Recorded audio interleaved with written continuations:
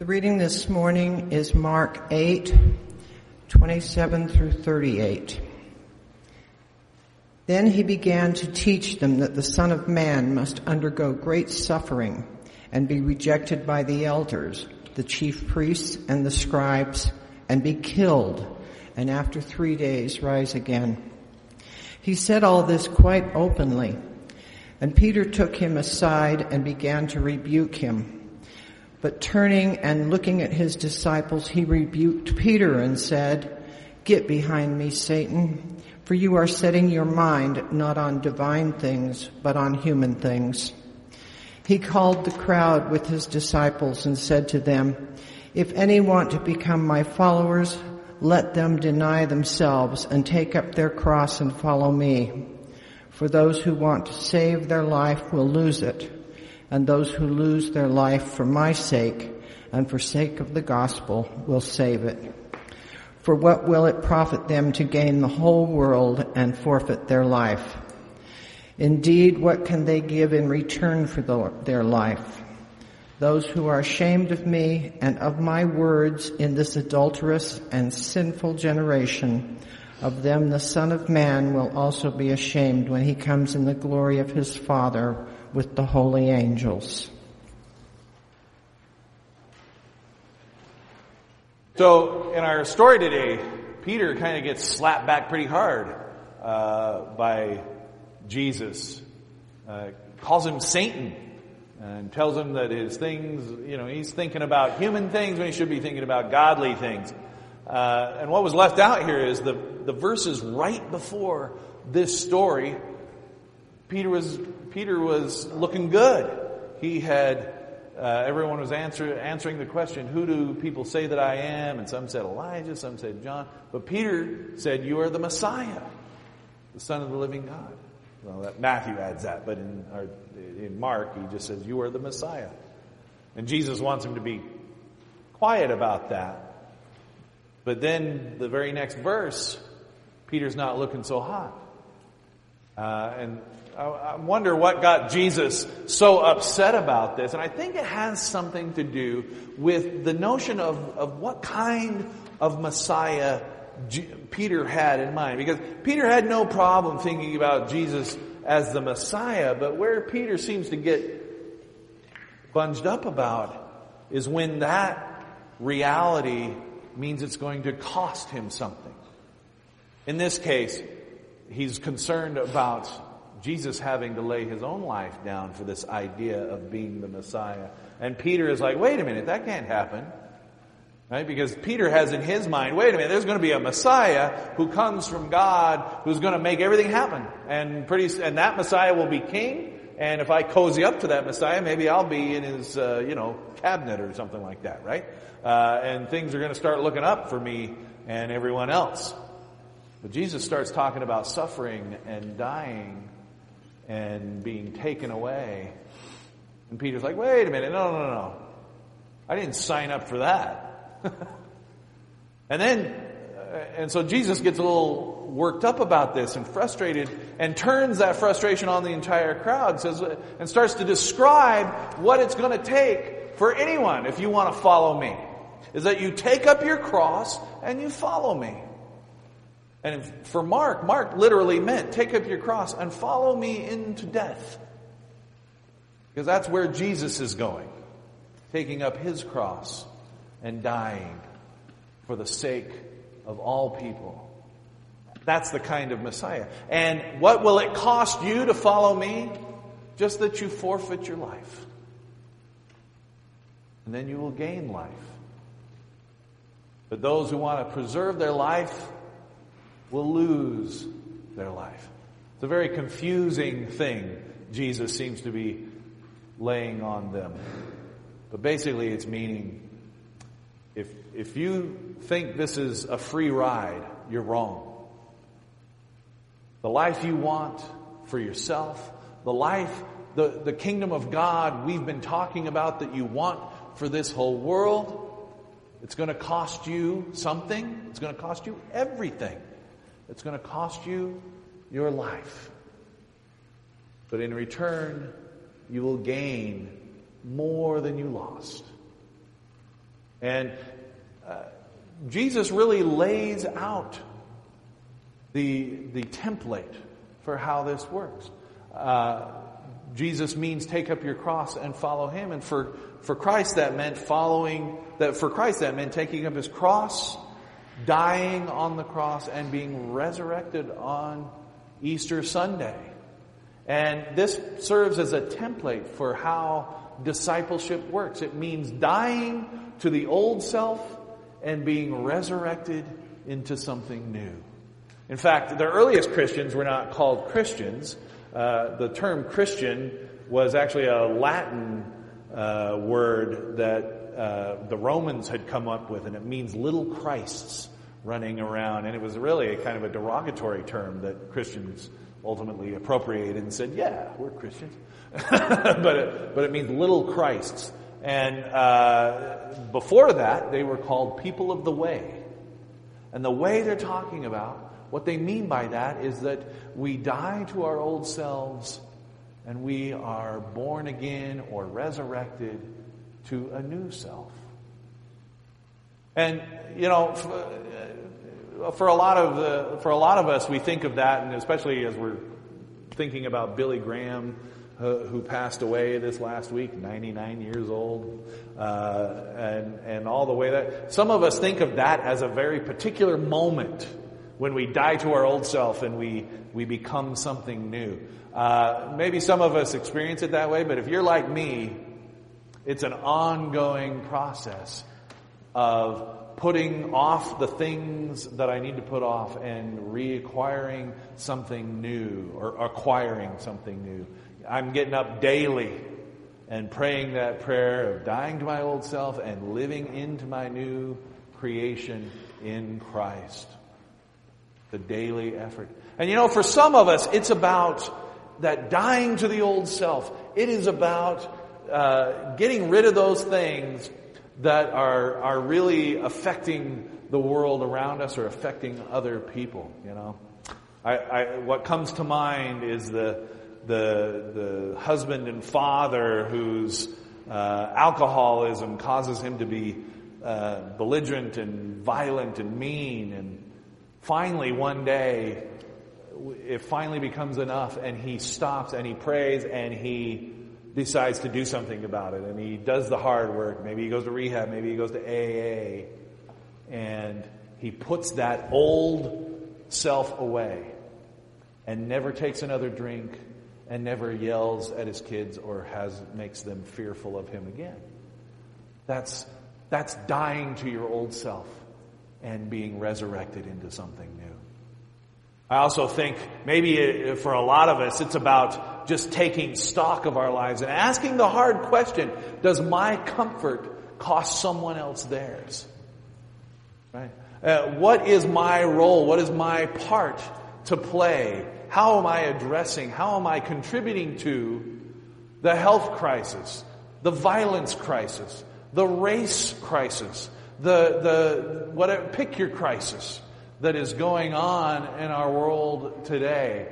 How is my life either contributing to that, or how can I turn it around and make it so that I'm part of the remedy to that? That's dying to an old self and being resurrected into a new self. There's a story that Tony Campolo tells about a man who was, I think he was a lawyer, and working for a corporation that was sucking the life out of you and me and everyone else. And just what an awful job that was. And it was killing him. And he quit that job and became a postman. And felt like a new man.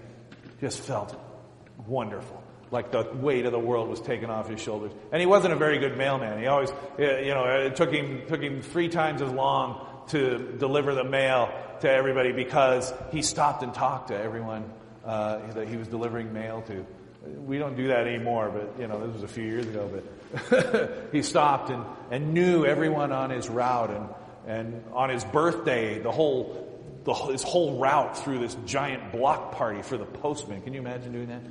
That's the life. That's dying to your old self, a life-sucking job that didn't contribute anything but bad things to the world, to a job that most of us think of as we don't even think about it, we don't even think about it unless the mail is late or we're expecting a check or something like that. And to a job where so many people are affected that they want to throw you a party just for being their mailman, right?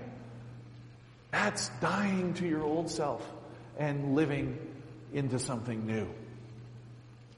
For some of us, it's not necessarily what we have done, sins that we need to confess or repent from, but it's something that's maybe been done to us, that we carry around, that we lug around with us, a guilt that has been imposed on us for something long ago, and it affects our lives today. Shame, or maybe we've been wounded and hurt, and we carry those they're open wounds even to this day. One of my favorite movies is Good Will Hunting. If you haven't seen it, it has the late great Robin Williams in it as a psychiatrist working with a genius kid who's always getting into trouble. And in one scene, they've kind of developed a relationship. In one scene, they're kind of talking about his record. He has a record of his life, going from foster home to foster home, beaten, abused. His parent, before foster care, his parents were a mess, and just all of the stuff this kid went through. And Robin Williams in this scene is holding that folder, and he says to Matt Damon, who's Will Hunting, he says to him, all this, he uses a cuss word, all this stuff it's not your fault. Matt Damon goes, oh yeah, I know it's not my fault. He goes, no, you don't understand. It's not your fault. Like, I know, I get it. And Robin Williams just starts repeating that, looking him in the face and saying, it's not your fault. It's not your fault. It's not your fault. And over the course of maybe 20 repetitions of it's not your fault, Matt Damon first gets angry, then finally just lets it all go. Lets it all out and just sobs, hanging on to Robin Williams' character there. Hanging on as he sobs, as he finally lets go of the guilt and the shame and the self-loathing and the things that caused him to be self-destructive and self-sabotaging. Lets it go. Starts to imagine a different life. One that's not in and out of juvie. One that's not, just rolling around with his buddies, making trouble. But one that is expanding his mind and contributing to the world. That is dying to your old self and being resurrected into something new. That is what it means to follow Christ. But it's not a free ride. That's hard work, isn't it? Everything I've described to you, whether you're in the category of someone like the alcoholic who has to do the hard work of giving something up so that they can experience new life, whether you're the one who has to do the self-examination and start saying, I'm going to sell my Humvee and drive something that is a little more gas efficient so I can take care of the globe. You gotta start doing the hard internal work, or whether it's this identifying that guilt and that shame that we carry around and then laying it down before the cross and giving it over to God and taking up the cross that Jesus has given you and carrying that. That's the sacrifice that Jesus asked for. That's what it's going to cost you, and it's your whole life. It's giving up your old life and saying, this isn't the life I want. This isn't the life God wants. This isn't the life that's going to make a difference in the world. And giving that up. Forfeiting is the word that's used in their text today. Forfeiting that life for something new. Something that maybe you never even could have imagined, but something that is a better version of yourself than you've ever thought possible. Something that God wants to show you so desperately, so that you might have the full and abundant life that God promises. Those who would hang on to their lives, they're going to lose their lives. They're going to lose out on this, the possibilities of all that. The joy and the fulfillment and the sense of purpose, the sense of connection. But those who die and lose their lives will gain this.